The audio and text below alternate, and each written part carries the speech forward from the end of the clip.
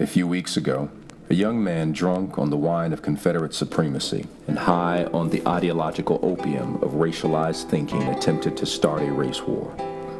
This young man, who was not alone, but was haunted and possessed by the ghosts of the Confederacy and counseled by a Jim Crow consciousness that is echoed today by political party throwers who declare, quote, they want to take their country back. This domestic terrorist was unfortunately conceived by America's original sin and our largest exported product called racism.